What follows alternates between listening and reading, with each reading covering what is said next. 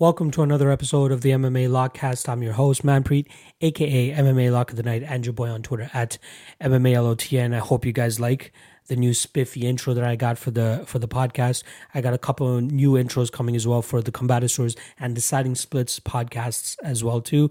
It's time to start stepping this up a notch, make it a little bit more professional. You guys know what it is. Let's quickly go over let's quickly go over my last event, which was UFC 249, a very atrocious night for betting in terms of trying to break a profit. So let's start off at my first pick of the night, which was Niko Price. I had 0.75 units on him at plus 255, and man, was that bet looking good. You know, it was a little bit demoralizing afterwards when I found out that the judges actually had it 1-1 going into that third round, and it was a very close fight. You know, I haven't watched it back yet, but Niko Price looked good. I thought it was more so a first or second round KO or bust for him, but he was actually, his cardio was looking decent. His output was looking good. He was tagging Vicente Luque pretty much anytime he wanted to. But then Luque was able to land a beautiful punch that I believe broke the orbital bone of Niko Price, swelled up his eye, and the referee was forced to step in and stop that fight. But man, I love the value that I got on that. Plus 255, Niko Price, I would probably take that again. I can't wait to bet him again because more often than not, he's always going to be the dog because it's like he mainly just has that puncher's chance. But it looks like he's starting to round out his skills, and he may be a little bit more valuable moving forward in the future. So that was minus 0.75 units there. Next up, we had Yorgan de Castro, 1.1 units at plus 190. The game plan in that first round looked great. Pretty much exactly what he wanted to do. Unfortunate that none of the judges gave him that first round, even though the majority of fans scoring had that first round for Yorgan Castro. But, second and third round, he just did absolutely nothing. And a lot of people are pointing to the fact that he may have broke his foot. I can see that too. But, at this level, you got to go for it, man. Like, you can't just not throw anything. Throw a jab, go out on your shield, if anything, especially against a guy like Greg Hardy. But yeah, unfortunately, I lost there, minus 1.1 units there. And then lastly, we had my lock of the night play. Initially, it was Jacare Souza. I had 3.5 units at minus 119 on him. And then obviously, we all know what happened with him testing positive for corona, having to pull out pretty much the night before. So I had to make a quick adjustment on the fly in terms of who I wanted my lock of the night play to be. So I had three bets in mind that I would replace that Jacare bet with. One of them was the under 1.5 in the Verdum and Olenek fight. Passed on that, thankfully. The other was the over 1.5 in the Ryan Spann and Sam Alvey fight. If you guys remember my breakdown for that, I told you guys that he's quite durable, and the times that he got stopped out of in his last 2 out of 3 fights, they were pretty early in my opinion. So I believe his durability was still there, and it would be worth over 1.5. But I'm not sure what made me pass on that. I was very, very confident in it. I truly believe that it was the thought of Antonio Nogueira landing on him, hurting him, and thinking, okay, if Nogueira's hurting him, Ryan Spann will probably hurt him even more, and probably actually follow up and get that finish. But I thought too hard about it. I probably should have just pulled the trigger. At the end of the day, I ended up going with the under 2.5 in the Ferguson and Gaethje fight. 5 units at minus 167. That's minus 5 units there. Justin Gaethje was tagging him at will. I was very, very impressed with Tony Ferguson's durability and resilience. In past fights, he's been rocked, he's been dropped, but Gaethje was barely able to even drop him. He landed so many shots on him, but it was just 2 rounds too late. Eventually, when Gaethje was able to get the stoppage near the ending of that 5th round. So overall, minus 6.85 units on that card. Very, very atrocious. I'm very, very ashamed of myself, especially after putting together a solid 3-event winning streak before that. But luckily, with this new schedule that the UFC has going due to the COVID, we got a ton of fights back to back to back to back to back to back to back.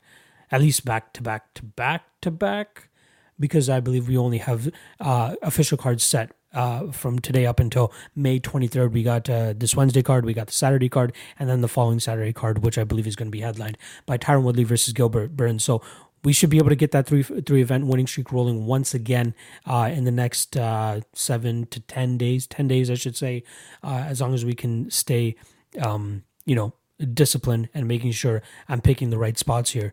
And thankfully, for the next two cards at least, I'm quite confident in my lock of the night plays that I'm going to be choosing. And just as a reminder, as always, this will be the second podcast where I'm doing where I've pre-recorded my breakdowns, and I'm just going to be stitching them all together for the podcast. I'm loving this new style, and I'm getting a lot of good feedback for it as well too, in terms of recording the breakdown as soon as I'm done finishing the research. For each matchup, it's just so much fresher. I'm able to get a solid 8 to 10 minutes per matchup out there, which I believe a lot of people are enjoying, and it's really giving a lot of different perspectives and angles to each matchup. But yeah, I really hope you guys enjoy it. If you guys haven't subscribed yet, please hit that subscribe button. I'm trying to get that 1,000 mark before the end of the summer. Currently roughly around 840, I believe I'm at. But I believe I can rack up another 160 in the next couple months, strictly due to the fact that there's no other sports out there. So if you're watching this, there's a good chance that you don't really even follow MMA, but you still want to get your degenerate gambling on, and I'm happily here to provide that for you guys and give you guys some tips and pointers on who you should be betting on and what lines should be standing out to you. But so that's pretty much it. Let's just get into the breakdowns. Ike Villanueva versus Chase Sherman. This fight is probably going to be quite sloppy. So the line is quite even. I think the last time I saw it was minus 130 Chase Sherman, minus 110 Ike Villanueva. But these guys are kind of similar with the slightly different wrinkle for Chase Sherman. You know, Chase Sherman, his last two MMA fights, both in island fights, actually were ended by leg kicks. But they didn't seem like the craziest or hardest leg kicks. His opponents just seemed, not the greatest. Say what you want about Chase Sherman. The guy's a little bit tough, but once the guys really start pouring in on him, kind of like Augusto Sakai, he kind of folds. So I don't really know if Ike is the type of guy that will make him fold. I think the play here would be maybe the under 1.5. The line currently obviously isn't out on that. The fight doesn't go to decision, is currently at minus 250. I think both guys, Ike Villanueva seems to have a hard punch, but it also seems like his opponents are not the best of competition either. Obviously, when you get to like heavier weights, it's most guys that are just thinking that, okay, I'm a big dude. I've punched a couple people in the past and they've fallen down, so maybe I can try MMA. And that's what it seems like most of Chase Sherman and Ike Villanueva's opponents have been.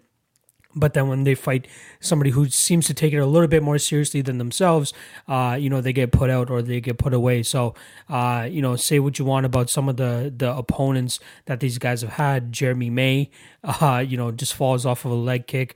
The last guy that Chase Sherman fought as well, too, the guy just dropped off a one leg kick. It's kind of hilarious to actually see. So I have no absolute, confidence on either side here.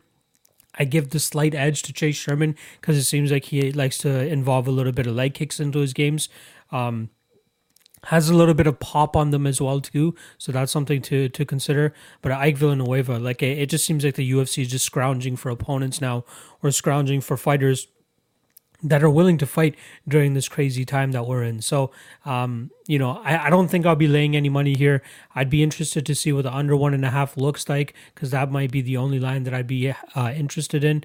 But in terms of a pick, I have to go with Chase Sherman just because he shows slightly more diversity than Ike Villanueva, who I believe doesn't really deserve to be in the UFC. Neither of them truly deserve to be at the UFC in this point in time. And I don't think, either guy has shown Chase, I don't think he's really shown the chops to really make it back to the UFC, legitimately. And that could also be a testament to like his lack of opponents or the, what they really bring to the table. One of the guys that he also fought too, like, rocked him severely, and it just seemed like he had this weird breathing style from the get-go. What may have attributed to him gassing out even quicker, and then eventually, he rocks Chase Sherman, wasn't able to put him away, and then he gasses himself out, and then Chase Sherman comes in and stops this guy on the feet. I have no solid lean either or. Like I said, Chase Sherman is going to be my pick. I'm not betting either side. I don't care how big of a favorite or underdog either guy becomes. The only thing that would be intriguing to me would be an under 1.5. But even that, I'd be, skeptical of, because again, it doesn't look like these guys have crazy power on their shots, but their opponents are just so lackluster that they just fold from getting hit on the button or something like that. So I don't know. Not a good fight to bet on. Truly, pass on it if you must. If you must bet on it, if you must bet on the side, it would be Chase Sherman in my opinion. Experience, slight more diversity. That's about it.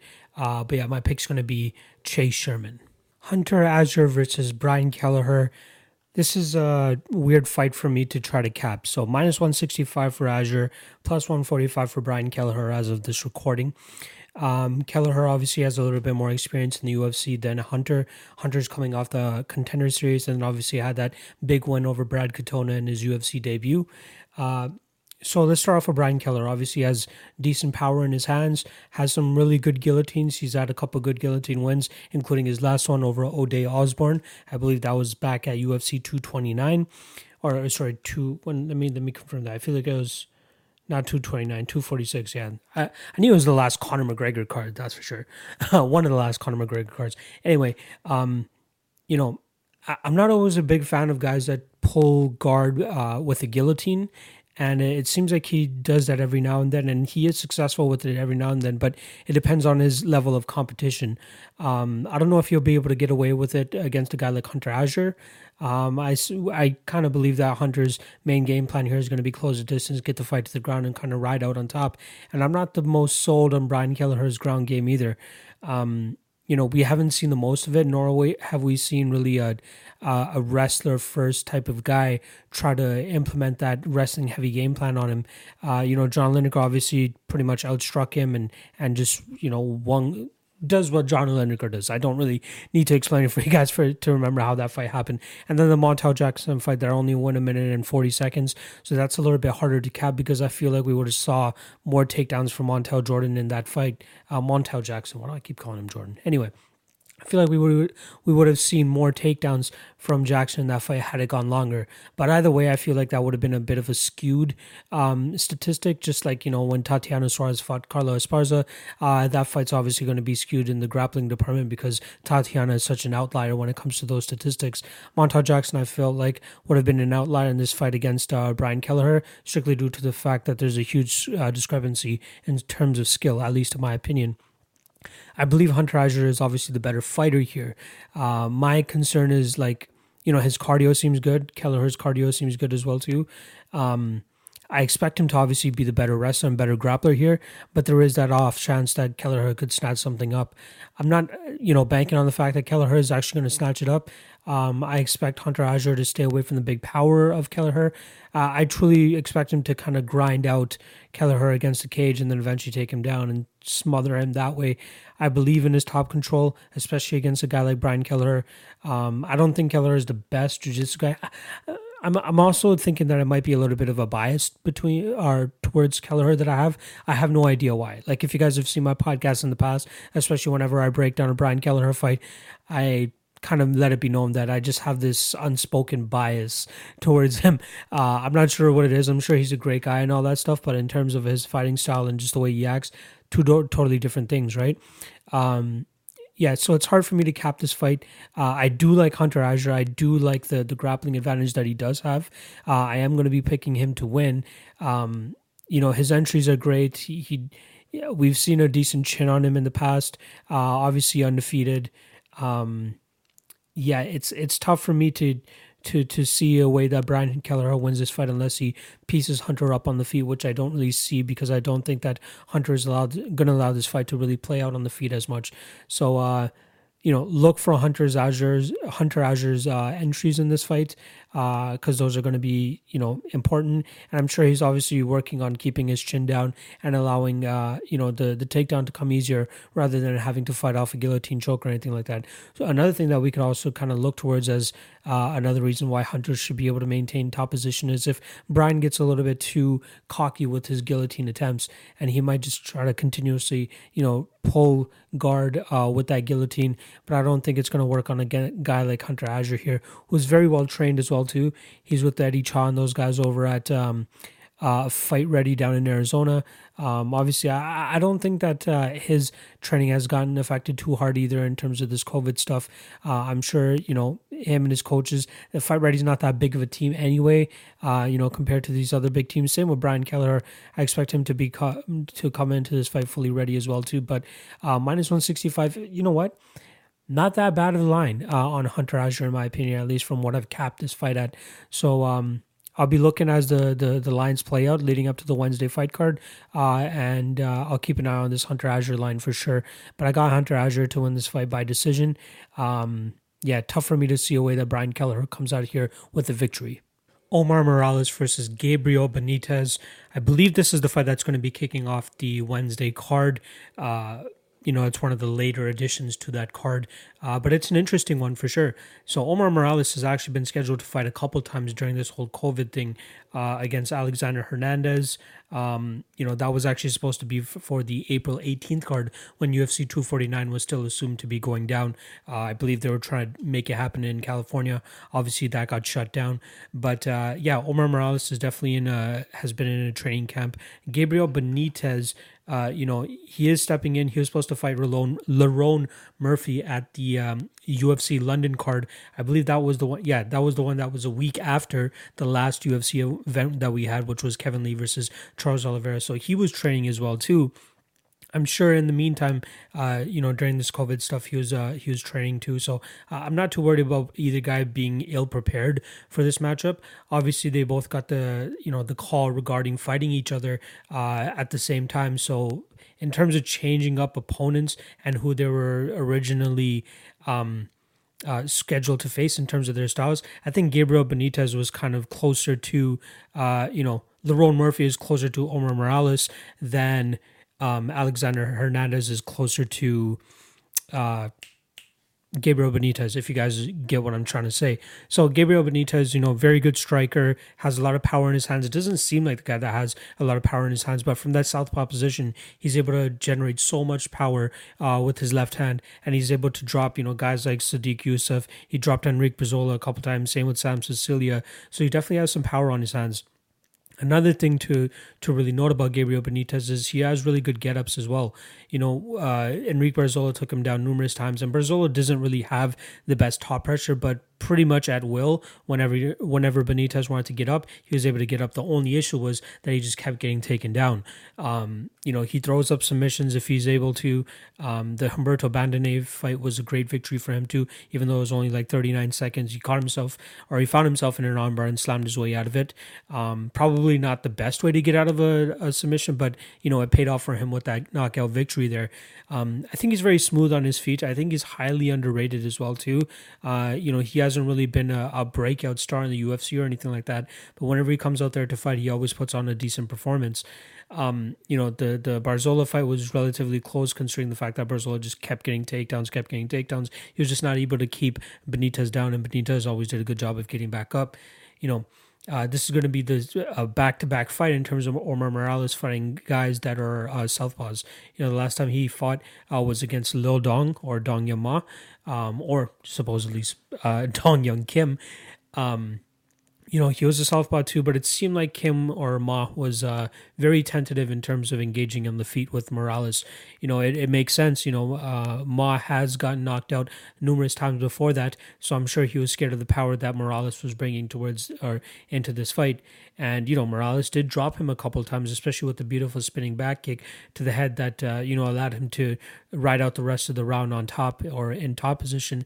And that's where my concern or the unknown comes into play with Omar Morales. There's not that many. Like on the tape index itself, we only have 3 fights for him. One of his Bellator fights where he just, was able to get the victory relatively quickly. And then his fight on the Contender Series where it seemed like Harvey Park actually broke his foot or injured his foot very badly when he was throwing a leg kick. It was supposed to be to the body. It seemed like Morales blocked it and it hit his elbow. And right after that, you could see Park really kind of, he was really struggling at that point. He wasn't able to put much pressure on it, and it seemed like he was just a sitting duck waiting to get knocked out, and Morales was able to deliver that knockout, or TKO, whatever you want to call it. But it was a beautiful finish for a guy that was pretty immobile.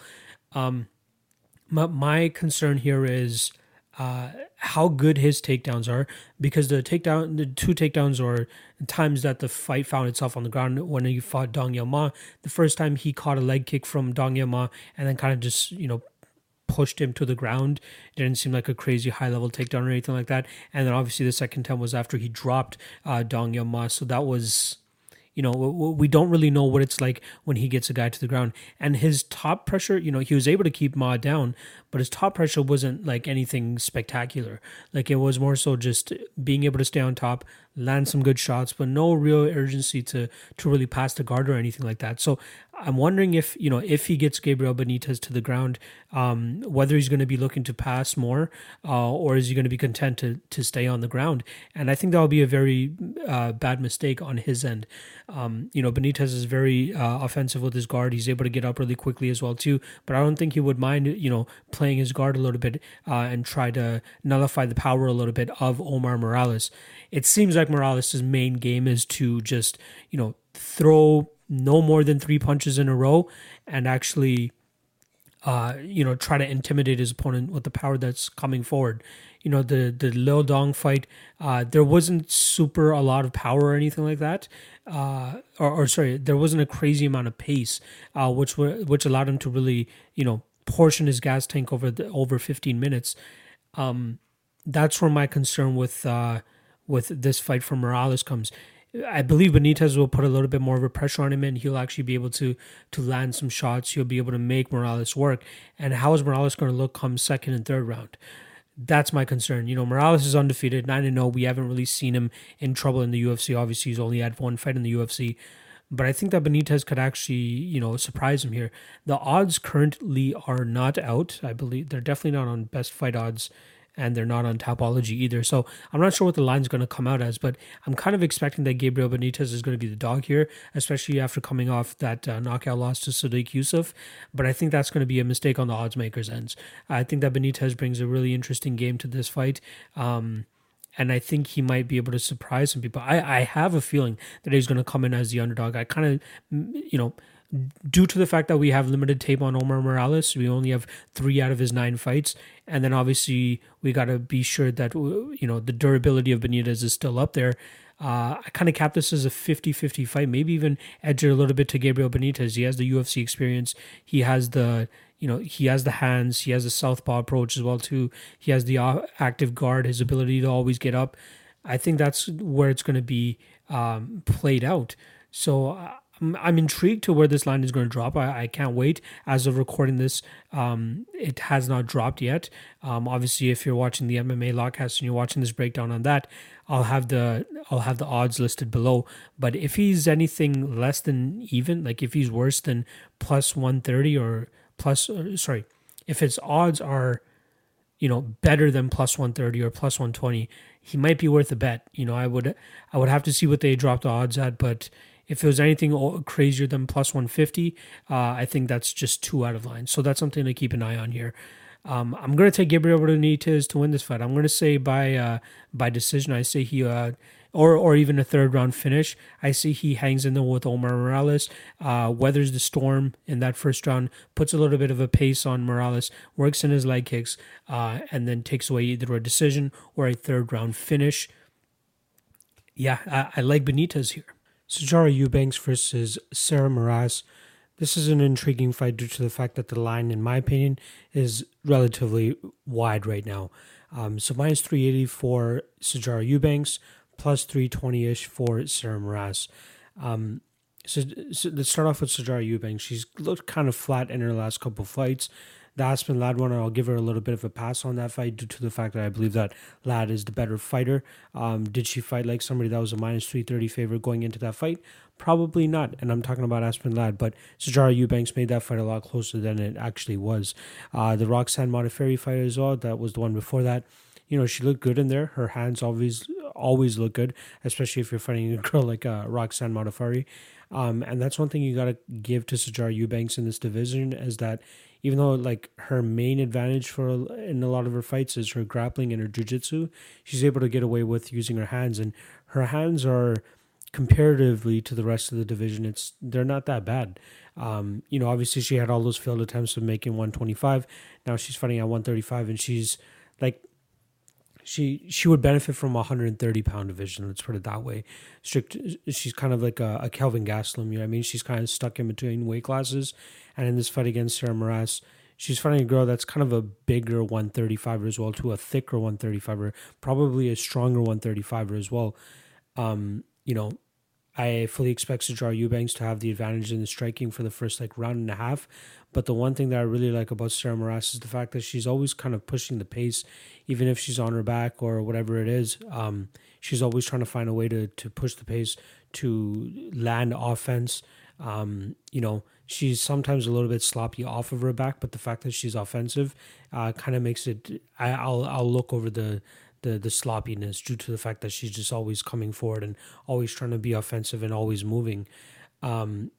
She kind of surprised, Samaras kind of surprised Macy Chiasson with a quick takedown in their first fight. She was able to ride out roughly about 3 to 3.5 minutes of top position before Macy Chiasson was able to reverse that position and then get on top and range shots. But the thing with Sijara Eubanks is she doesn't seem to have a lot of pop in her shots. So I'm not sure if that's going to be a huge worry here for Sarah Moras. The one thing that did stand out in terms of Sijara Eubanks is striking. In terms of rocking anybody, she landed a great head kick on Roxanne Modafferi, but was not able to end that fight. But her hands look great when she has the gas tank for it. Her hands look really good, especially in that first round and a half or so. So I think that she'll be able to light up Sarah Moras in that first round if this fight actually plays out on the feet. I don't think that Sarah Moras is actually going to do that. I think she's going to challenge the grappling of Sijara Eubanks here. I think that it's going to be mainly in the clinch position, mainly in the grappling position. And Sijara Eubanks is a pretty, good and decorated grappler. But Sarah Moras, she's not that bad herself. Again, I did call her a little bit sloppy, so I would be concerned regarding her getting her position, reversed or anything like that. But I think that the strength and size might have a little bit of an advantage here for Sarah Moras. Plus 320 in my opinion is too wide of a line, and I just think that we've seen Sijara Eubanks kind of fold and break in the past, she gets very demoralized, especially when her gas tank starts to dwindle later in the fights. She's always able to pull together like a little bit of a spurt and a blitz at the end of a fight, but the majority of that third round, she's not really having the best output, or she's not really having the best showing. The fact that if you guys have been longtime listeners of my podcast, you guys know how much I'm not a fan of Bethe Correia in terms of fighting style, and I don't think that she's that skilled either.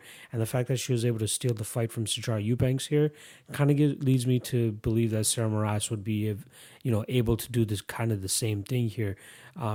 Again, constant forward pressure. She will be able to break Sijara Eubanks, and there's just something about Sarah Moras where it's just like, she seems to have that psycho killer look in her eyes. And, if you listen to some of her post-fight interviews or even just see her mannerisms or anything like that, she kind of reminds me of we have Roy McDonald, who's like the Canadian psychopath or whatever the fuck it is. She could be the female Canadian psychopath. But yeah, she loves to fight. And I think that she has the capability of breaking Sijara Eubanks here. This is, a fight between two relatively mediocre fighters that probably won't ever be champions. But the fact that you're giving plus 320 on Sarah Moras is a little bit ridiculous. Anything over, I'd say plus 250 is a little bit crazy. Plus 200 even, I think, is a little bit crazy, just due to the fact that Sijara Eubanks just, outside of her striking, which is probably going to be the crisp thing here, and, she doesn't really have knockout power. So I think that Sarah Moras would be able to handle, and her durability will, shine in this fight. As long as she makes it out of that first round and a half-ish, she could put the fight really on Sijara Eubanks here and take over. So I'm actually going to go with Sarah Moras to win by decision here. I think that she breaks her in the later parts of the second round, and then obviously in that third round. As long as she doesn't get put on her butt and get submitted or something in that first round, I think she has a lot better of a chance than a plus 320. So I'm going to go with Sarah Moras here to win by decision. And again, all this crazy COVID stuff going on. Do you really want to place a minus 380 on a fighter like Sijara Eubanks, who always just comes up short. Not always, but she's going to be undersized for this division. She's coming off a tough loss to Betch Correia, and in terms of the way that Betch won that fight, Sarah Moras could easily do the same thing in terms of her pace and pressure, and her constant output. So this is a much closer fight than plus 320 is saying for Sarah Moras. So I'm going to go with Sarah Moras to win this fight by decision. Michael Johnson versus Thiago Moises. This is an intriguing fight strictly due to the fact that the line is currently at a pick'em, so there's value potentially on both sides here. So let's start off with Michael Johnson first and foremost. He's had a pretty up and down career. It's ridiculous to think that his record is actually 19-15 at this point in time. I remember, coming off The Ultimate Fighter, he was seen as the guy that was, the next big thing. Maybe not the next big thing per se, but like somebody that had a ton of potential that could potentially find themselves in the top 5 of the lightweight division. His hands are obviously his keys to victory in pretty much every fight. His hand speed is, one of the top in the division, and he packs a lot of power in those hands as well too. There were times where we've seen him finish fights with his hands, but there's also times where we see him really point fight his way to a victory. His foot speed, his distance management has been, very well received by most, spectators. But in terms of, staying disciplined and staying on top of that throughout 15 minutes, it's been very up and down for him per se. So, the Josh Emmett fight is pretty much a very good example of that, where he looked really good in the first 2 rounds. Even in that second round, he got a little bit flashy and started showboating a bit because he just felt like he was in his groove, and it looked like he was in his groove. Come that third round, coming close to like less than a minute away from victory, Josh Emmett finds his chin in a moment where it seemed like he got a little bit too lazy and too relaxed. That's one thing that he needs to, stick on top of and stay on top of. One thing that is his coaches were continuously yelling out, even I believe 20 or 30 seconds before he got knocked out, they're saying, stay disciplined, don't get too comfortable, stay sharp. Those were specific words that they continuously said to him. And then obviously Josh Emmett goes out there and knocks his ass out. In the Stevie Ray fight, once again, his hands look great. Stevie Ray is just not able to keep up with the hand speed of Michael Johnson, and Michael Johnson is able to light him up pretty much at will. And then in that third round, Stevie Ray secures a very crucial takedown, rides out top position for the majority of that round, and rains down some big shots. So it seems like in most of Michael Johnson's fight, when he gets very comfortable with remaining on the feet, he might get lackadaisical in terms of his takedown defense. And we've seen fighters like Andre Fili, Stevie Ray, Darren Elkins as well take advantage of that. Sometimes, when he's on, he's really good with getting in and out with his strikes, avoiding any damage. But there are moments in time where he just has a little lapse of judgment or whatever it is that leads to either him getting knocked out, him getting taken down, and then fighters are able to break him in that aspect too. Wins over a split decision over Andre Fili and Artem Lobov, in his, 3-5, 2 out of his last 7 he's won. And the one before that was obviously the Dustin Poirier fight, where he looked really good. His hands looked really sharp and he put Dustin Poirier away. But it really comes down to the mentality of Michael Johnson and his ability to keep fights on the feet. He did a really good job against somebody that I thought was easily relatable or comparable to Thiago Moises was Beneil Dariush, who Michael Johnson actually fought back in August of 2015. He did a very good job in that fight too, where he, kept the distance. He probably should have won that fight too. That was an interesting decision, but he did a good job of expecting the takedowns, staying away from the takedowns, landing good shots, and getting out of the way. He's going to have to do the same thing here with Thiago Moises. But Thiago Moises, I believe, is a little bit more refined on the feet than Beneil Dariush. When Thiago Moises fought Beneil Dariush, it was more of a takedown-heavy, grapple-heavy game where Beneil Dariush was able to, control Thiago Moises in those aspects. We haven't really seen the most offensive guard from Thiago Moises. He hasn't really secured a finish in the UFC. The Kurt Holloway fight was great. He implemented his grappling there, his decent striking too. But in the Beneil Dariush fight, got completely out-grappled. And then in the Damir Ismagulov fight, which I believe might, make people believe that Michael Johnson has a better chance than he does. Damir Ismagulov is another level of striker. Say what you like. For Michael Johnson, it's mainly his hands that are great. Damir Ismagulov is great, hands, feet, everything. The guy is great. He's able to really confuse opponents and fluster opponents to kind of second think whenever they're throwing their strikes, and then he's able to continuously dish out damage. And I think that was the problem with the Thiago Moises fight, because Damir was just getting off at will, and Moises was very confused. He didn't know really how to get his shots off. So I think there's a little bit of bias in the betting line in terms of people comparing Damir Ismagulov to Michael Johnson. Michael Johnson, again, one of the best hands in the division. But if he gets a little bit lackadaisical here, I could absolutely see Thiago Moises, taking this fight to the ground and then controlling him there. I think he'll have a lot better of a chance than controlling and possibly going for a finish than Stevie Ray and Darren Elkin. Well, Darren Elkin's obviously got the finish, but even Andre Fili is another example too, where I think Thiago Moises has the grappling advantage. One thing I would say, like I compared to Beneil Dariush and Thiago Moises, but the one thing I would say about Moises is his striking seems a little bit more refined than Beneil Dariush. So he will be able to at least keep this fight on the feet and not get completely blown out. Like I don't, we saw him get dropped by Damir Ismagulov, but I think his chin is decent still so far. He has big power in his punches and kicks as well too. So that's something that Michael Johnson is going to need to worry about. But I think that Thiago Moises could lull Michael Johnson into thinking that this is mainly going to be a stand-up fight. And then whether it's in the first, second, or third round, at a certain point, he's going to change it up and go, initiate the grappling, try to get this fight to the ground, take Michael Johnson's bike and continue to control that fight in that aspect. I kind of like Thiago Moises here. Like, as long as he doesn't, one, get knocked out, two, he's got to, Michael Johnson's got to mind his P's and Q's when it comes to the takedowns and the threat of a takedown coming in at any moment. But we've seen from tape that, he just forgets about it. And say what you want about Stevie Ray. Stevie Ray is mainly a striker, but so maybe Michael Johnson wasn't really expecting Stevie Ray to shoot. But when you're fighting in MMA, you got to pretty much expect any and everything. And, I don't think Thiago Moises has the greatest takedowns or anything like that. But again, I think the fact that his striking is kind of up there, like better than an average guy who has jiu-jitsu at the level of Thiago Moises, I think he has better hands than most guys like that. So I like Thiago Moises. I think his ability to mix and mix the grappling and the striking in this fight will give him a slightly higher advantage of beating Michael Johnson. Now, I'm not going out there being super confident and wanting to bet Thiago Moises here, as I could also see a scenario where Michael Johnson goes out there, lets his hands completely do the talking, possibly get a finish or something like that. That's something that could absolutely happen. But when you look at the skill set and the tools of either guy, you got to give a slight edge to Thiago Moises here just due to his ability to mix in his grappling. Another interesting line in this fight is the under 2.5.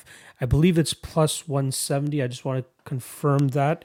Just so that was the last one that I saw it at. Under 2.5 plus 170. I think there's a ton of value there too, because both guys pack knockout power and Johnson in his punches, Thiago Moises in his kicks and punches. And then obviously he has the advantage on the ground. High level Brazilian Jiu-Jitsu black belt. So we've seen, Michael Johnson get tapped in the past from guys like Darren Elkins, close submission attempts from Andre Fili. Maybe Thiago Moises would be able to finish those attempts. One last thing about Michael Johnson in regards to grappling. I found that like the Darren Elkins fight, for example, when Elkins wrapped up that rear naked choke, he wasn't really fighting the hands. He was more so just trying to pull up on the arm. And that really isn't like the greatest grappling or rear naked choke defense. Even in the Andre Fili fight. In the Andre Fili fight, it actually paid off for him because he was actually able to push Fili's hands or Fili's elbow away from his chin. I don't think that's going to work against a guy like Thiago Moises, though. He's going to really have to attack the hands to defend a rear naked choke from a high-level jiu-jitsu guy like that, because just pushing up on the elbow is just not going to cut it for Michael Johnson. So I'm liking Thiago Moises here. Going into this, I kind of expected that I was going to be, picking Michael Johnson, but there's just, I think there's a recency bias in terms of Thiago Moises' lackluster performance against Damir Ismagulov, but that's not taking anything away from Damir. Damir is, again, high-level potential top 10, top 5 guy in that division. And then, people comparing that fight into what Michael Johnson brings to the table in a striking realm. But, they're kind of looking over the fact that Thiago Moises isn't horrible on the feet. He just looked really bad on the feet against Damir because Damir's that fucking good. But Thiago Moises, on the other hand, he will be able to hold his own on the feet. As long as he doesn't get knocked out, he should be able to lull Michael Johnson into thinking that he wants to keep this as a stand-up battle and then eventually start getting takedowns and control Michael Johnson and possibly finish him as well too. So I'm going to go with Thiago Moises by second round submission. The under 2.5, again, probably the best bet in terms of value as well too. Both guys are, at even. And I'm not that high on Thiago Moises to be able to go out there and complete the game plan that I just laid out for you guys. But I think, both guys are capable of finishes, and that under 2.5 at plus 170 looks really good. But in terms of a pick, I'm going to go with Thiago Moises to win by second round submission. Andrei Arlovski versus Philippe Lins. This is the debut of Philippe Lins in the UFC. He came over from the PFL after winning their tournament over there. He won his last fight over Josh Copeland, who is a UFC vet, and obviously Jared Roshaw, who is also another UFC vet that he beat, and Alex Nicholson. So he's on a 4-fight winning streak. His win over Kao Alan Carr was very underwhelming, to say the least. I believe they were both friends, so they weren't really like throwing heavy at each other or anything like that. He wrapped up a nice guillotine choke and then got the win that way a minute into that round. But in terms of his fighting style, he's more of a stand-up striker. He likes to, he's a calculated striker with low output, it seems like. The numbers may be a little bit skewed due to his fight with Josh Copeland, where, Copeland was pretty much a punching bag for the majority of that fight. He was able to land really good shots. Copeland ate him. The fight was stopped on the feet due to the fact that Copeland just wouldn't drop. But Lins was able to hit him with numerous shots and eventually get the victory there. Andrei Arlovski, on the other hand, he's coming off a knockout loss to Jairzinho Rozenstruik, who everybody knows has ridiculous power as well, so not too bad of a loss there. But before that was beat Ben Rothwell in a very entertaining fight, but it was also kind of like a Philippe Lins versus Josh Copeland fight, where Ben Rothwell wasn't really throwing much in return. I'd say Copeland was a lot more gassed than Ben Rothwell was, but also, it was easy for Andrei Arlovski to, pick Ben Rothwell apart, move around, use his footwork, use his speed, and get the advantage there. So the line is currently roughly around minus 165 for Philippe Lins, plus 140 for Andrei Arlovski. I just want to confirm that number. Yep, that's right. And then the over-under, it's over-under 2.5. The over is plus 100. So, one concern with Andrei Arlovski always seems to be his chin. That's something that's brought up in every single breakdown that you'll ever see about Andrei Arlovski. But a fun fact here is the fact that he's gone to a decision 8 out of 9 of his last fights. Obviously, that one being the Jairzinho Rozenstruik fight where he got knocked out in 30 seconds. But for the most part, he's been able to eat some shots and keep chugging. He's fought some heavy punchers in Tai Tuivasa, Walt Harris, Ben Rothwell himself, too, has a bunch of power. But his chin is held up pretty well. His cardio seems to be pretty good too. Like for a heavyweight, relatively, it's not that bad. And then I don't think that there's going to be much of a high pace here put on by Philippe Lins. So I could see this fight going to a decision. But my main concern for Philippe Lins here is, it's his UFC debut, and I've kind of made a promise to myself that I won't ever bet debuting fighters anymore. The Jeff Hughes over Maurice Green, that one hurt me the most. And there have been numerous times in the past as well. Ariane Lipski is another one that comes to mind. But there are fighters that, they look like they should go out there and beat their competition handily or have a really good shot at beating their competition, but then go out there and lay an egg, whether it's the UFC jitters or whatever it is. They're just not able to get their game going.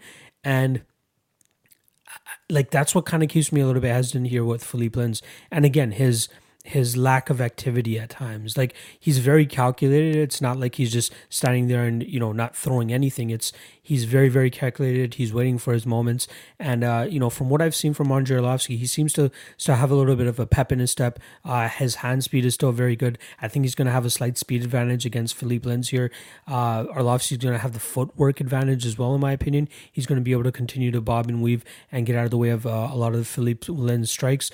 But it could take one strike for Philippe Lins to put Andrei Arlovski out. But, considering that this fight could possibly go, 15 minutes, it's tough for me to really see a reason to bet Philippe Lins at minus 165 here. I think that's a little bit too much juice on a guy that, is making his UFC debut, is a low output fighter, at least from the fights that I've seen. And, Arlovski does a good job, again, of sticking and moving. And I think he could, in terms of like size here, we're talking about 6'3", 77-inch reach for Andrei Arlovski, and then 6'2", 71.5-inch reach for Philippe Lins. So Arlovski has a little bit of an advantage there. But again, like that chin could rear its head at any time. I think if you want to force yourself to make a bet here, you might have to go with the over 2.5. I think there's a ton of value there. Arlovski plays most of his fights safe. He does his damage and gets out. I think Philippe Lins, there is a possibility that he could possibly catch him in that first round. But outside of that, he's going to have to... He's really going to have to turn his volume up if he's going to want to get this fight away from Andrei Arlovski. A similar fight that Arlovski had with what he might be having with Philippe Lins was his fight with Augusto Sakai. That was a very close fight. It went to a split decision, but there was a decent argument that Arlovski could have came away with that fight as well too. And Augusto Sakai is kind of the same. Like, I feel like he has a slightly more output than Philippe Lins.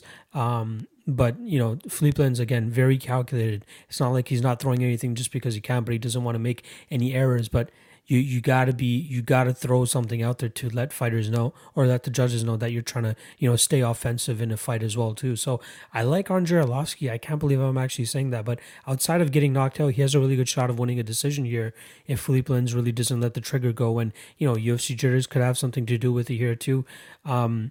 I believe they have trained together in the past. I can't 100% confirm that, but Philippe Lins is out of American Top Team. Andrei Arlovski used to train a lot at American Top Team as well too. So these guys might be very familiar with each other. That's something to take into consideration. Who knows who got the best of the other person at the gym? That could definitely play as a factor in fights. But yeah, I'm not gonna bet the underdog money on Andrei Arlovski because, again, like, it would be tough for me to really confidently put money on a 41-year-old whose chin issues could pop up every now and then. But the over 2.5, if Arlovski wins, or if Philippe Lins doesn't really knock him out, that plus 100 on the over 2.5 looks very intriguing. So I might look at that as the potential bet. Nothing concrete yet, but I'll definitely take a look and see, depending on what happens with the rest of the card, and if I want to put money elsewhere. But over 2.5 is probably the play here.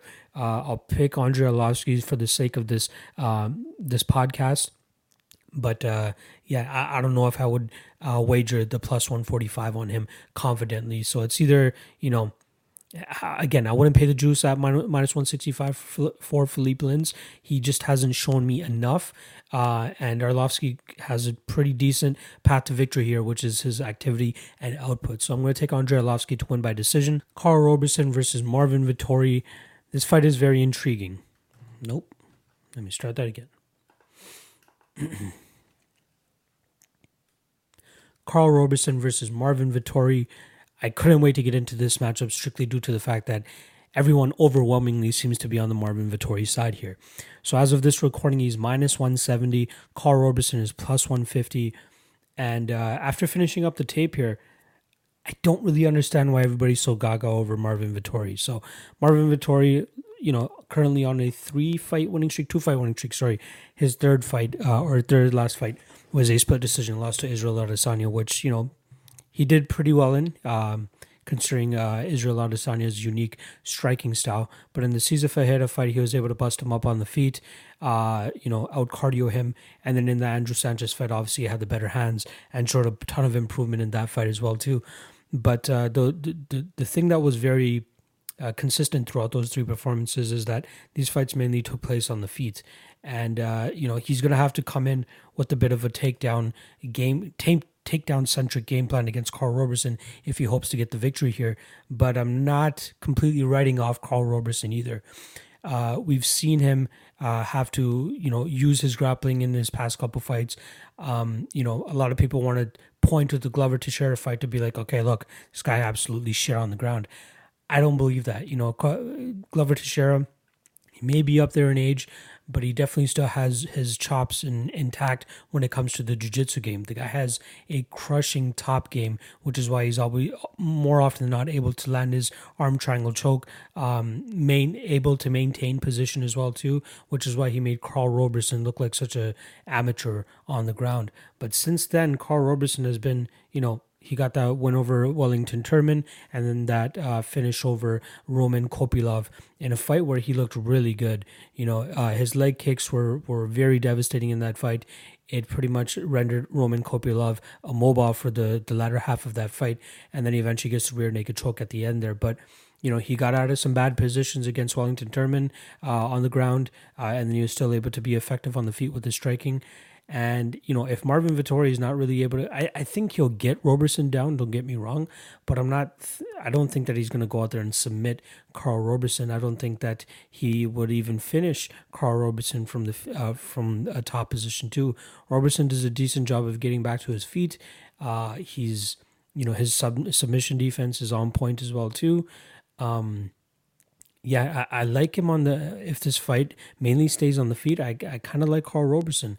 He's the more decorated striker here. Marvin Vettori is more so an overall MMA fighter, pretty good at all facets of MMA, not really a specialist or a technician at one. If anything, you got to give him like his strength has got to be his striking. Obviously working over there at Kings MMA and Rafael Cordero and those guys, they've developed him into a pretty solid all-around MMA fighter. But when you have a guy like Karl Roberson who's so good at one thing, you gotta be able to lean on the grappling aspects. And I don't think the gap is significant enough when it comes to the grappling realm that Karl Roberson would be a fish out of water if this fight does hit the ground. I expect this fight to mainly be in the stand-up realm, and in that case, like you got to weigh Marvin Vettori's activity against Karl Roberson's effectiveness when it comes to striking. So I think that we'll see Roberson be able to handle himself on the feet, to keep this fight on the feet as well. Start landing leg kicks. Counter Marvin Vettori very well. Vettori likes to crash forward with his blitzing strikes, but I think that's going to be good for Karl Roberson to kind of a counter and land some good shots there. But at minus 170, I really don't get the whole hoopla about Marvin Vettori here. He is an ever improving fighter. I'll give him that, but you guys gotta kind of, like this might be a little bit of recency bias because he looked really good against Andrew Sanchez, but Andrew Sanchez, outside of his grappling, if he's not really able to implement that game, it's a tough goal for him on the feet, especially with his gas tank. And Marvin Vettori had probably his best performance yet, best overall performance against Andrew Sanchez, whereas Karl Roberson, looked decent against Wellington Turman, got crushed before that by Glover Teixeira, and then the Roman Kopylov fight, he looked pretty good on the feet. Had some dicey moments here and there, but was able to get the rear naked choke at the end of that third round. Marvin Vettori, though, again, he just looks so much better than Karl Roberson did in his last couple fights. But I'm not completely counting Roberson out. I think he has a decent shot of winning this fight. And plus 150, not too bad of a price tag. Personally, I don't know if I'm going to play it myself, as there are just other more intriguing spots throughout the card. But yeah, gotta think that Karl Roberson is a live dog here, and a lot of the love that Vettori's getting on the web might be mishandled or a mishap. I could be completely wrong here. We might see an even more improved Marvin Vettori here, where he's able to really grind Karl Roberson out. But Roberson's a strong guy We've seen him get that elbow knockout from the clinch against Ryan Spann on the Contender Series. The guy has power, so Marvin Vettori is going to have to be very careful when he's exchanging with Roberson. But I like Roberson here. Again, probably not enough to bet him, unless we see a crazy plus 200 line on Roberson or anything like that. I'm going to stay away from this fight. Good luck to whoever did bet Marvin Vettori out there, but I think it's going to be a lot tougher than most people are making it seem. So I'm taking Carl Roberson to win this fight by decision, though I do think there's a little bit of value on the under, which is roughly around plus 170 right now. So I think that's a good spot. Even though I'm picking Roberson to win by decision, again, most of this fight will play out on the feet, which leaves openings for finishes for both guys. I think Carl Roberson would be the one that is able to get the finish if it does get finished. However, I'm still going to take it more so as like he might go about this in a technical approach against Marvin Vettori to land his striking, to establish his leg kicks, and pick apart Marvin Vettori for 15 minutes. I got to go with Roberson. Might be a dicey first round in terms of if Marvin Vettori is able to get the takedown and you know, being as fresh as he is at that point, being able to keep Carl Roberson down and grind him out. But if he's not able to finish him, rounds 2 and 3 could be very intriguing with Carl Roberson's striking continuing to establish itself over those 15 minutes. So I'm going with Roberson by decision. Probably a no bet though. So let's start off with Ricky Simón. He's coming off a loss to Rob Font, and then before that got dusted by Uriah Faber pretty quickly in a giant upset in that fight. In the fight before that, he beat a top prospect in Montel Jackson, who started to come in his own in that 135 division. And, you know, if that fight were to happen again, I'd be interested to see what the outcome would be. But Ricky Simón, you know, great hands, heavy puncher. He rocked Rob Font once and then also hurt him to the body, so it shows he has a lot of power for sure. You know, his fight, or actually I did make a little bit of gaff there. There was the Hani Yahya fight between the Faber and Jackson fight, so we did see, you know, when he did fight somebody with a huge jiu-jitsu background, he was able to keep the fight on the feet. Kind of went like the Kamaru Usman route when he fought Damian Maia. You know, whenever Maia fought those wrestlers, obviously, they didn't want anything to do with the ground game, so they were able to keep it on the feet, and that's pretty much what Ricky Simón did against Hani Yahya. In the Rob Font fight, you know, we really saw what would happen if he went up against a superior striker who had decent takedown defense. You know, he did manage to land a couple takedowns in that fight. Rob Font even landed a takedown his own as well, but he was able to actually outpoint Ricky Simón on the feet, hurt him a couple times as well, and use that stinging jab to keep Ricky Simón on the outside. Here, I believe that Ricky Simón is going to have the strength and size advantage over Ray Borg, who's being forced to come up in weight due to, you know, obviously missing weight numerous times in the past. So in terms of size, we're talking about 5'4", 63 inches for Ray Borg, 5'6", 70 inches reach for Ricky Simón. I'm kind of surprised at the line at this. I thought it would be a little bit closer. Minus 170 currently for Ricky Simón, plus 150 for Ray Borg. I'm passing this fight first and foremost. Definitely passing this fight. But the odds should definitely be a little bit closer, considering that, you know, Ray Borg, very grapple heavy, probably one of the best scramblers in the UFC, if not in MMA in general. I'm interested to see how he's able to continue his scrambling in a fight against Ricky Simón, who's obviously going to be the stronger guy here, who has a great wrestling base as well too. I feel like Ray Borg might have a little bit of the jiu-jitsu edge here. So like if they do find themselves on the ground, I could see him continuously scrambling, eventually finding Ricky Simón's back, and then maybe even just hanging out there, accruing top position or accruing dominant position time, pitter-pattering, working chokes, whatever it is. But I'm surprised that the line is, you know, a little bit wide, considering, you know, Ray Borg's pedigree.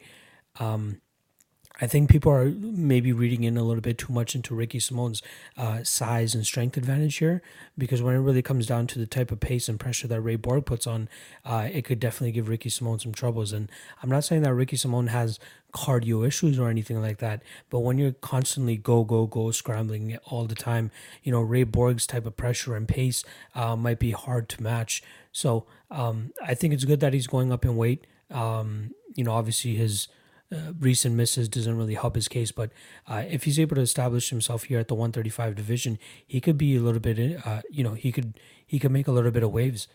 I truly believe that he could make a run at the top, especially with the division being a little bit more wide open now that Henry Cejudo has decided to retire. Will he be able to beat guys like Peter Yan or anything like that? I'm not 100% sure yet, but he's still only 26, very young in the game, has a ton of talent, especially when it comes to his grappling and scrambling, like as I've pretty much hammered home this entire breakdown. But he could be he could be some trouble, and plus 150 on him is not that bad. I'm just slightly questioning the strength difference here. So I'm not sure if Ray Borg will be able to establish that. But man, there's a lot of dogs barking on this card, and you guys have seen me pretty much pick a lot of dogs on this card, and for good reason. A lot of them have a really good shot. Again, I'm trying to convince myself in terms of trying to pick Ricky Simón to win this fight, but I can't. I'm picking Ray Borg strictly due to, again, scramble ability, pace, cardio, willingness to continuously move forward. He's going to have to, eat some shots to get on the inside of Ricky Simón. And it's not a huge advantage in terms of size that Ricky Simón has here, but, it is evident. You can definitely see between the two that Ray Borg should definitely be a weight class below. But yeah, I like the possibility of Ray Borg out cardioing, outpacing Ricky Simón here to go on and win a decision. Again, odds a little bit too wide. We may see the odds come a little bit closer as fight day gets closer and closer, but I like Ricky Simón here. And I'm going to pick him by decision. Alexander Hernandez versus Drew Dober. This is a very intriguing fight because it's been quite heavily debated on Twitter. A lot of people are really looking forward to this fight due to the fact that, Alexander was this rising prospect at a point in time when he burst onto the UFC scene by knocking out Beneil Dariush very, very quickly. After that, he went on to face Olivier Aubin-Mercier, had a decent showing there where he was able to out-grapple Olivier Aubin-Mercier for the majority of that fight. He showed some good grappling exchanges, had a little bit of trouble on the feet with Olivier Aubin, but, was able to drag the fight into his realm and was able to grind out the decision victory there. Next up was a big, big test for him against Donald Cowboy Cerrone in a fight that a lot of people expected him to go out there and blow Cowboy Cerrone out of the way. Went into that fight as a minus 225 favorite, and then ended up coming up on the losing end. It really showed in that fight that he had a lot of work still to do regarding his stand-up, or that could also be a testament to how good Donald Cerrone is with his striking as well. In the Francisco Trinaldo fight, a relatively inactive fight, not a lot of damage dished out either way. Even though Alexander Hernandez had a couple cuts on his face, he still came away with a decision victory in that fight. One thing that was evident in that fight is that he's still not, or doesn't seem to be, as comfortable on the feet as he normally is, or should be as an MMA fighter, at least in the UFC. Drew Dober, on the other hand, he's kind of like an Enrique Barzola type of fighter where, they are strikers turned grapplers. Now they're back to striking. Maybe not Barzola as much as Dober, but in Dober's last 3 fights, he's shown really good hands. He's shown why his kickboxing background and Muay Thai background shouldn't be taken lightly. And that fight against Beneil Dariush rocked him twice in that first round. Eventually, in that second round, Dariush was able to bully him to the ground, use his jiu-jitsu, and lock up an armbar with 19 seconds remaining in that second round. Polo Reyes fight, 1 minute and 7 seconds. He landed a great shot to the body that pushed Polo Reyes back, and then he came back with another one to put Polo Reyes on his butt.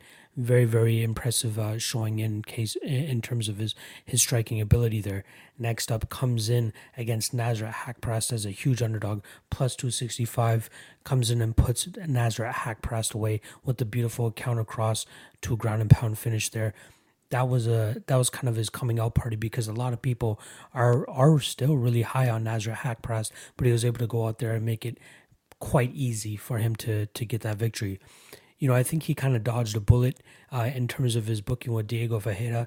That fight was actually scheduled to happen on May 2nd before this whole coronavirus stuff took over.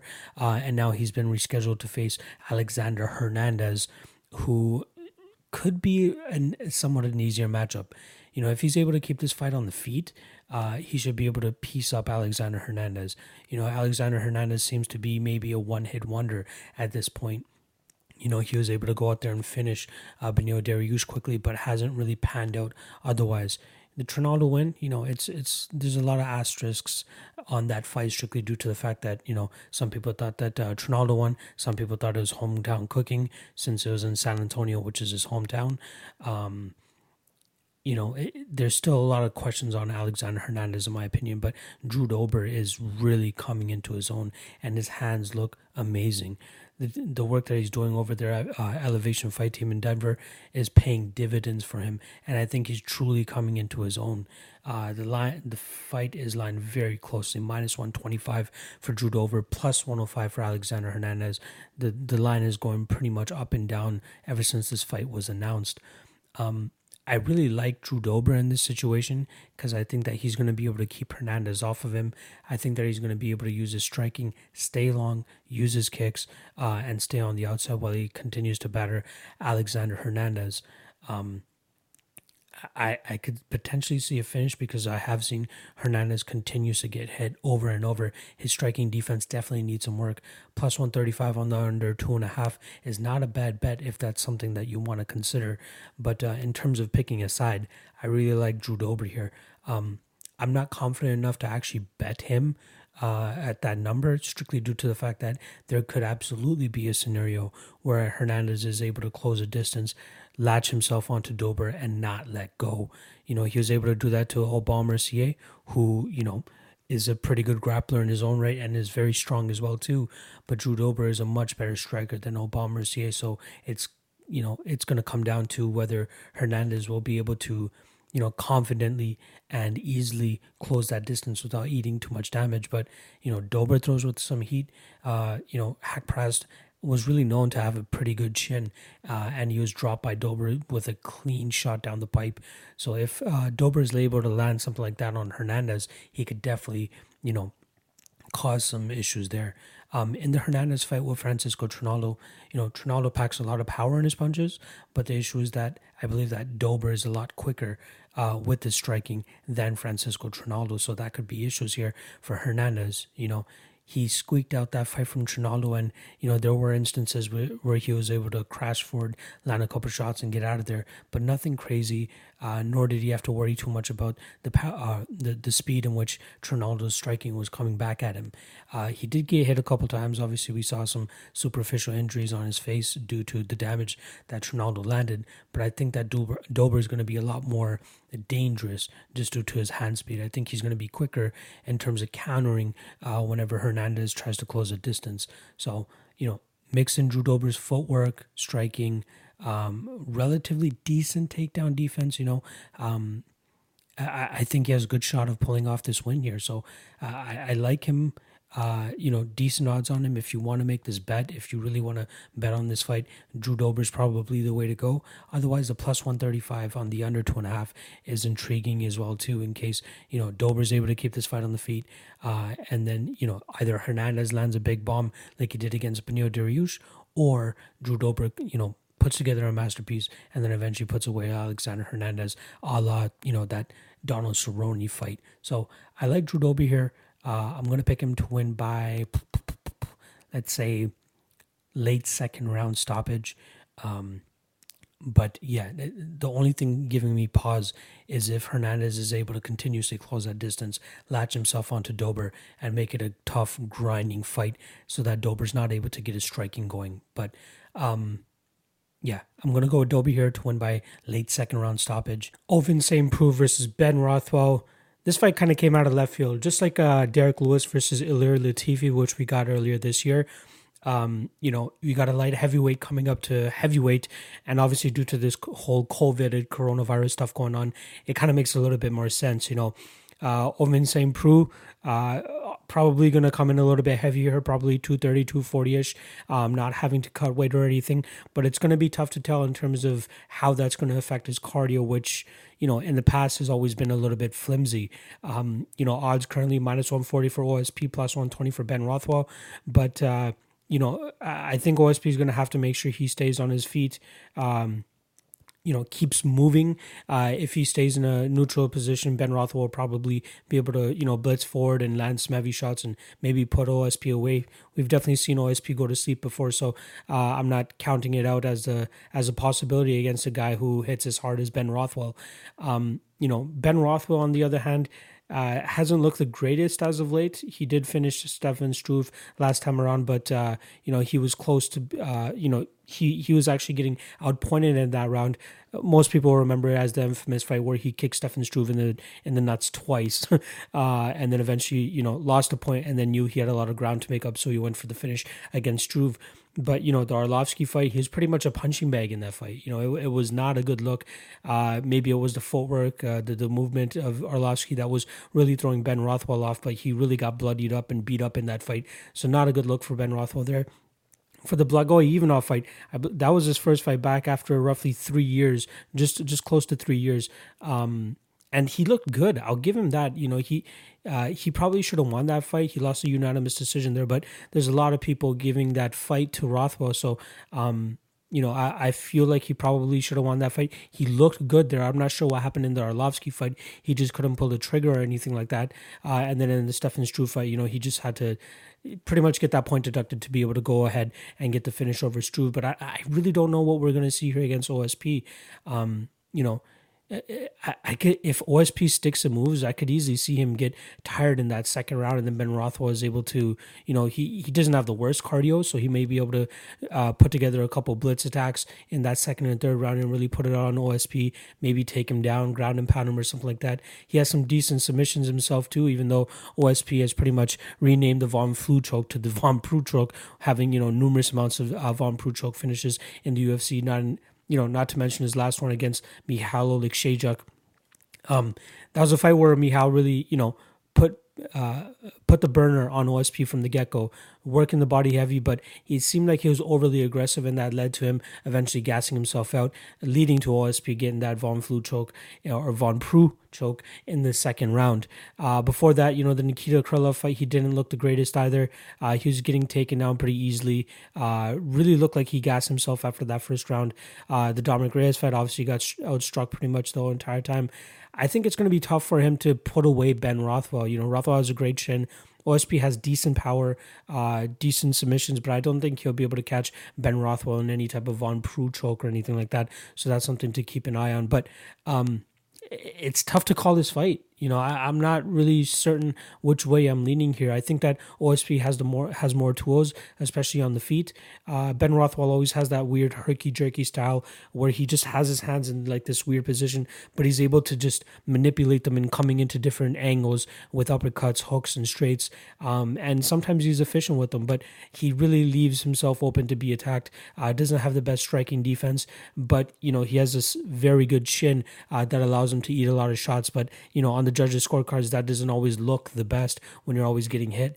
I'm questioning OSP's ability to go a full 15 here against a Ben Rothwell who, more than likely will come in at 265 and has shown that he can go all 3 rounds and still dish out damage. That, again, that Blagoy Ivanov fight, he was really putting it on Ivanov in that third round too. So I don't really know where to go. I'm definitely passing on OSP.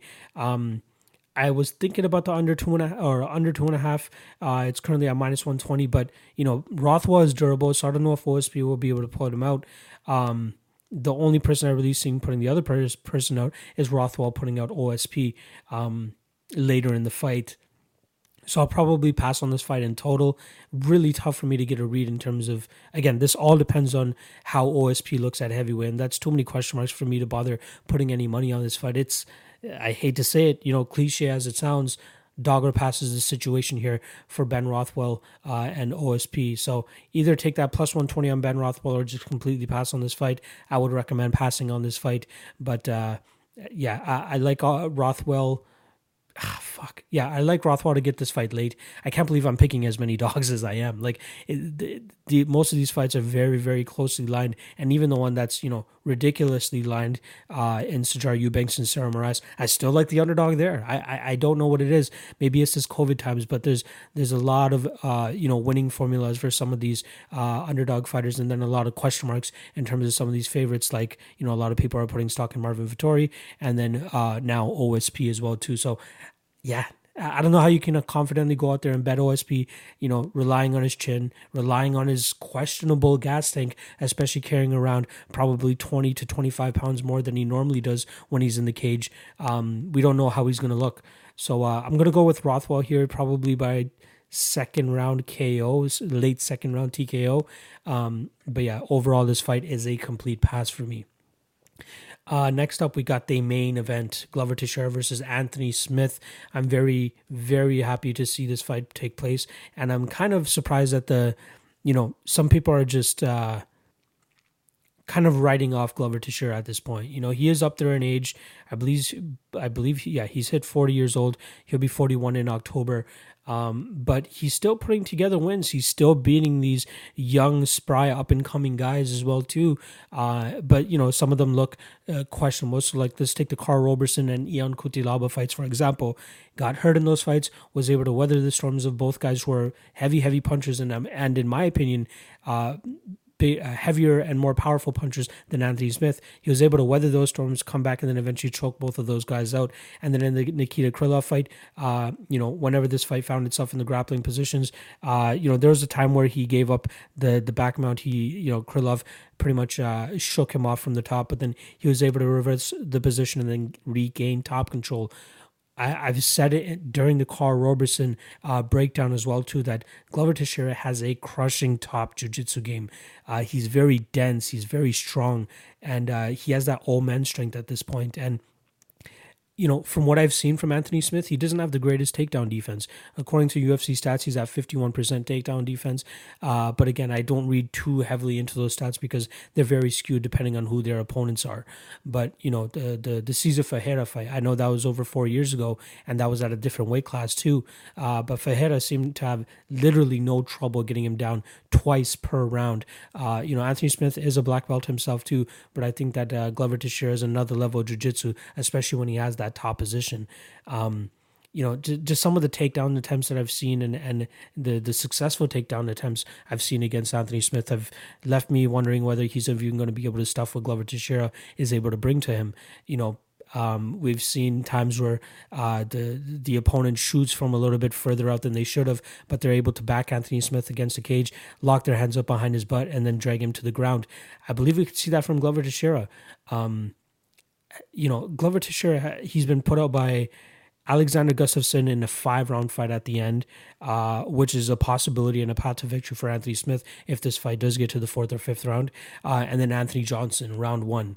Outside of that, the last time he was finished was his first ever fight in ever, WEC 3 back in 2002.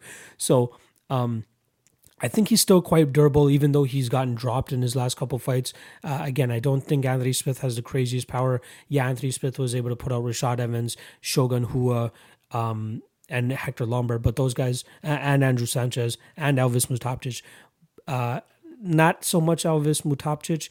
I think he just lacks skill, but those other guys, very weathered in their chins, always have had questionable chins. Andrew Sanchez, for example, a 3rd round loss there for him. We all know Andrew Sanchez has a shit gas tank, so obviously Anthony Smith was just able to overwhelm him there in that fight. Same with Hector Lombard, always had a shitty gas tank, lost in the 3rd round there. Rashad Evans, Shogun Hua dusted in the 1st round because they can't handle the power from anybody anymore. Volkan Oezdemir, that fight, in that 2nd round, Oezdemir was able to get Smith down with relative ease and ride out that top position. He was controlling the back of Anthony Smith, and Smith was able to get back to his feet. However, I think if Glover Teixeira finds himself in that position, he will be a lot more successful, whether it's, raining down shots from that position or, manipulating Anthony Smith in a way that he's able to use his jiu-jitsu a little bit more effectively. Tony, my Combative Rules co-host, makes it seem like it's a foregone conclusion that Anthony Smith is going to go out there and dust Glover Teixeira. I think Smith's best chance of winning this fight is maybe in the fourth or fifth round, where Glover may possibly start slowing down. But Smith is not really like a round winner. I forgot who I saw on Twitter saying that, but that's the perfect kind of phrase to or title to put on him. He goes out there and he seeks finishes. It's very rarely that you'll see him go out there and actually win a decision. The Volkan Oezdemir fight and Alexander Gustafsson's fights both finished in the third and fourth round respectively, just due to the fact, Volkan Oezdemir seemed to, really shit the bed in terms of his gas tank there, wasn't able to finish Anthony Smith early, and it didn't look like he really wanted to be there after that. Wasn't really even fighting the choke either, the rear naked choke that eventually led to his finish. He waited a lot for some reason. He wasn't even pushing up on the elbows or anything. Eventually, he started to reach for the hands and try to fight those, but it was already a little bit too late, in my opinion. Anthony Smith had already had it too deep, and he was able to get the finish there. Alexander Gustafsson, I'm not sure exactly what happened there either. Smith gets a weird takedown up against the cage, gets the back, and then just starts, raining down some good shots on Alexander Gustafsson. I think Glover Teixeira would have a better chance of getting out of that position, even though he's older and maybe not as athletic as Alexander Gustafsson. But, his jiu-jitsu is no joke, even though he's 40 years old and he may be a little bit slower. His power and his technique gets it done for him on the ground. I believe that Smith will be able to hit him on the feet, but I don't think it'll be anything to the point that Smith is actually going to be able to put him out. So that's definitely a concern for Smith, but it's tough for me to see how Glover doesn't find a way to get this fight to the ground and then sink in one of his patented arm triangle chokes. I'm going to say probably second round. And it's crazy. Like at plus 155, I think there's some good value on Glover Teixeira. I'm not 100% sure if I'll actually play that bet myself. I still got to see, how I'm able to distribute my money throughout this event without getting too crazy. But yeah, there are a lot of live underdogs here, and Glover Teixeira is definitely headlining this card, and we could see a lot of dogs pull off the upset here. So I like Glover Teixeira to win by second round submission. I faded Anthony Smith in the past before. The Volkan Oezdemir fight is a fight that I took Volkan over Anthony Smith because that was his first, in my opinion, that was his first true test at light heavyweight against a guy that wasn't completely washed, compared to Rashad Evans and Mauricio Shogun Rua. But then, Volkan went out there and shit the bed. And lo and behold, Anthony Smith was able to get a title shot off of that Volkan Oezdemir win, loses a very lackluster decision to John Jones, and then comes back and beats Alexander Gustafsson, who, I believe he retired after that fight. But you can see he kind of already had like one foot out the door. Glover Teixeira just seems like he's going to keep on chugging. I forgot what fight it was, but DC was talking about how Glover said he wanted to fight till he was like 50 years old. And, luckily for him, light heavyweight and heavyweight are the dinosaur divisions. So even if you're like 40 or 42 or something, you could still have success. And, Anthony Smith is a veteran. He's been around the game. He's had, this is going to be his 47th fight. A lot of experience under his belt, but I think that Glover Teixeira, once he gets that top position, it's going to be very, very tough for Anthony Smith to survive that. And I don't think Anthony Smith is anything special, and I hate to say that because I love the guy.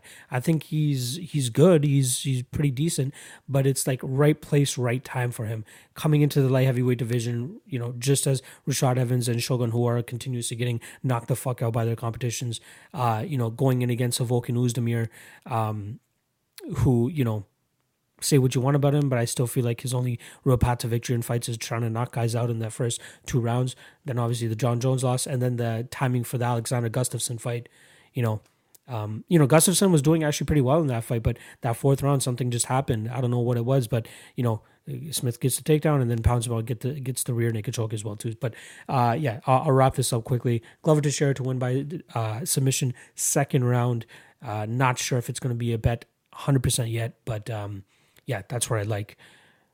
Yeah, so that's the UFC Jacksonville card. You guys have no idea how excited I am to like continuously be taping fights over and over and over. We had UFC 249 this past week. Now we got this Jacksonville card, and then another Jacksonville card on Saturday as well too, which should be that breakdown should be coming out in the next day or two as well too. So make sure you guys check that out. Getting a lot of love on the Patreon page. Again, I'll reiterate. I record, as you guys have seen, I've been recording all of my breakdowns separately, and as soon as I finish recording them, I post them right to the Patreon so that everybody can take a look at it. Well, all my Patreon subscribers can get first dibs on my breakdowns and see where my head is at for most of these fights. On top of the early release for these breakdowns on the Patreon, you guys also get a best bets article where I pretty much break down every single fight briefly in an article, and then let you know what the best bet is in terms of money line and or the total. And I got a bunch of other shit on there. Make sure you guys check it out. I got the link in the description below. Getting a lot of love recently, and it's very much making me motivated to continue to put out this content for you guys, so I can continue. I can, get that much closer to making this a full-time thing, which I really hope that I'm able to do very, very soon. But either way, check out my Twitter at MMALOTN. I'm going to have my picks posted on there. If they're not already posted on there, make sure you guys check that out. And then the website, www.mmalotn.ca. All my shit's up there. See you guys in a couple days. Maybe Thursday, I'm hoping to get the Saturday breakdown out for you guys so you guys can enjoy that episode of the MMA Lawcast. All right, that's about it. See you guys next time, and good luck on your bets.